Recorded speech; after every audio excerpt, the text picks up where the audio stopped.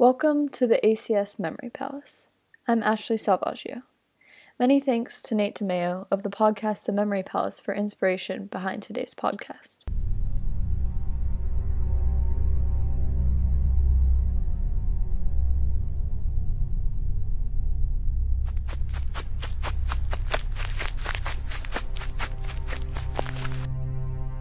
(1997) Deep in the jungle of Washington state, homeless and mentally ill residents set up camp away from civilization.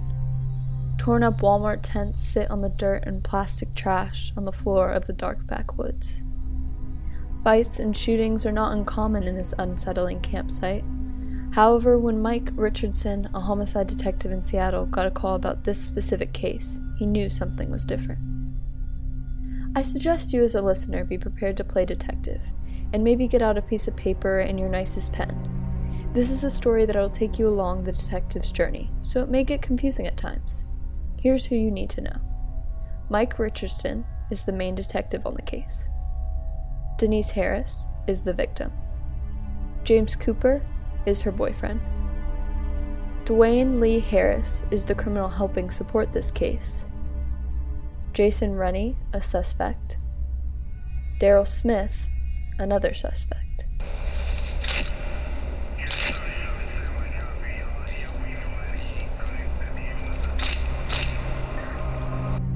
A young woman placed on the harsh ground with nice clothes clearly not belonging to the jungle.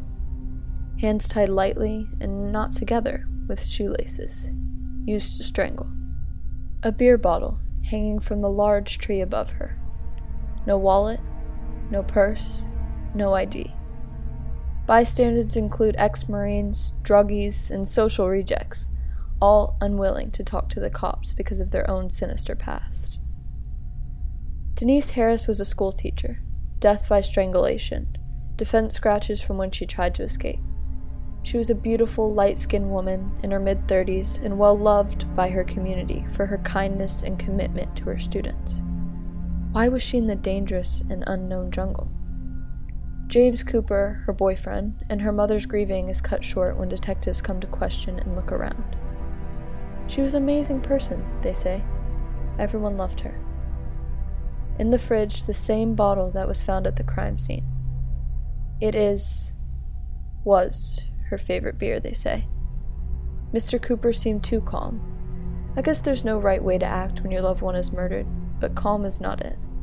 Jealous boyfriend is a great suspect for the homicide of a beautiful and well-respected lady. James Cooper is made suspect number 1. Richardson flips through the tip notes on his desk from criminals trying to catch a deal. Useless. Until one. There was a beer can hanging from the tree, the note read. One can imagine him pausing in shock, looking at his crime board filled with the pictures from the gruesome scene where Denise was found, and then back at the note. How did this criminal know such a specific detail about the case? Dwayne Lee Harris, facing charges for robbery, wants to cut a deal. He claims he knows exactly who murdered Denise Harris. He was there. He only went to jail the day after the killing took place. It is important for detectives to stay sharp during these types of deals with criminals, but due to the loose shoelaces that couldn't even contain a squirrel, the detectives predict they are dealing with a serial killer. Predicting shoelaces might be his signature move to mark his prize of strangling another victim. Richardson fears more loose shoelaces cases are not far behind this one. They had to act fast. The detectives needed answers, but they couldn't let Dwayne call the shots. They needed to ponder what kind of deal they could afford to make with this criminal. Jason Rennie, a new suspect name that came to the police's attention. Not yet from Dwayne, but from James Cooper, jealous boyfriend, suspect number 1. He opens up to police about another man in Denise's life, her other lover, Jason Rennie. I'll step back and let you examine the information so far, to question whether Mr. Cooper just hurt or helped himself.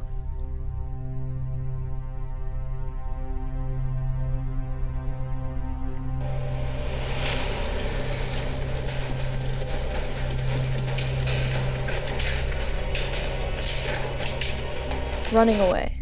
Usually not the best tactic when you see the police coming your way, yet it was the path Mr. Rennie decided to take. However, he later passed the polygraph, so maybe he was guilty of something, but it wasn't killing Denise Harris. James Cooper's alibi checked out. He was in the clear too. Both of Denise's lovers were not her killer. We can cross them off our list using our nicest pens. It was time to go back to talk to Dwayne, the strangely helpful criminal. A cappuccino was his first price, but he really wanted out of his 2-year sentence. Dwayne Lee Harris wanted to be in control. He was holding most of the cards after all. He would dangle the information of the location of Denise's purse and of course the name of the murderer in the detectives' faces. He was so creepy, yet convincing that Mike Richardson gave Dwayne a handcuffed car ride to the supposed location of the purse. Dwayne enjoyed the taste of freedom and conversation. The detectives, however, were less impressed. Worried bringing a criminal into the jungle would spark trouble. "You better not be playing us," they warned. "Try anything and we shoot." They found the purse, off a cliff in the leaf-filled jungle.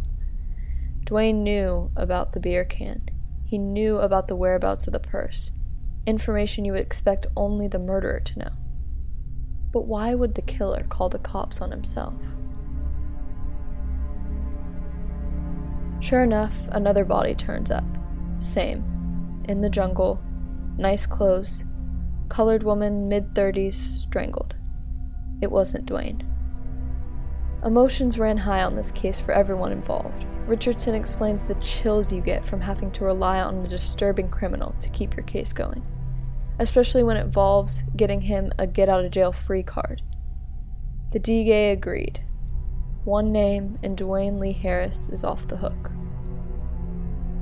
Daryl Smith, he said, an ex-Marine with a Thunderbolt tattoo on his neck.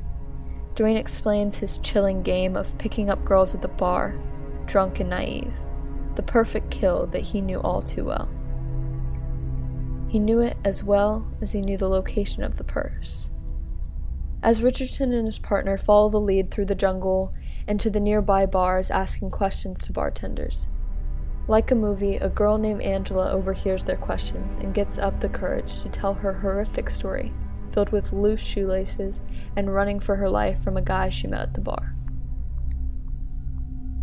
As she was taking her last breaths, a homeless guy approached and spooked the killer. Angela escaped. As Detective Richardson slowly flips through pictures of suspects, she does not stop him at Daryl Smith. Angela identifies Dwayne Lee Harris as the perpetrator that she got away from just in time. Daryl Smith was actually identified to be the homeless guy that accidentally saved her life. Dwayne thought he was slick. He thought he was playing the cops, but in reality they were playing him. You might be wondering about the other pretty light-skinned woman that was murdered while Dwayne was in custody, but there were no shoelaces. Mike Richardson was experienced enough in his 20 years of work to know that it was him who killed Denise Harris, but he needed proof. Dwayne Lee Harris gave the detectives his DNA, the cappuccino. He gave them the location of the evidence. He gave them the bar that led them to his escaped victim. Ultimately, Dwayne gave himself life in prison to get out of a 2-year robbery charge. Mike Richardson, even after his 20 years as a detective, talks about being permanently changed from this case, working alongside true evil. The despicable man later told his stories of his game with pride and detail. The confession wasn't hard to get, but it was hard to hear, bringing them from the small wooden bar to the dark woods floor. No one can hear them scream in the jungle.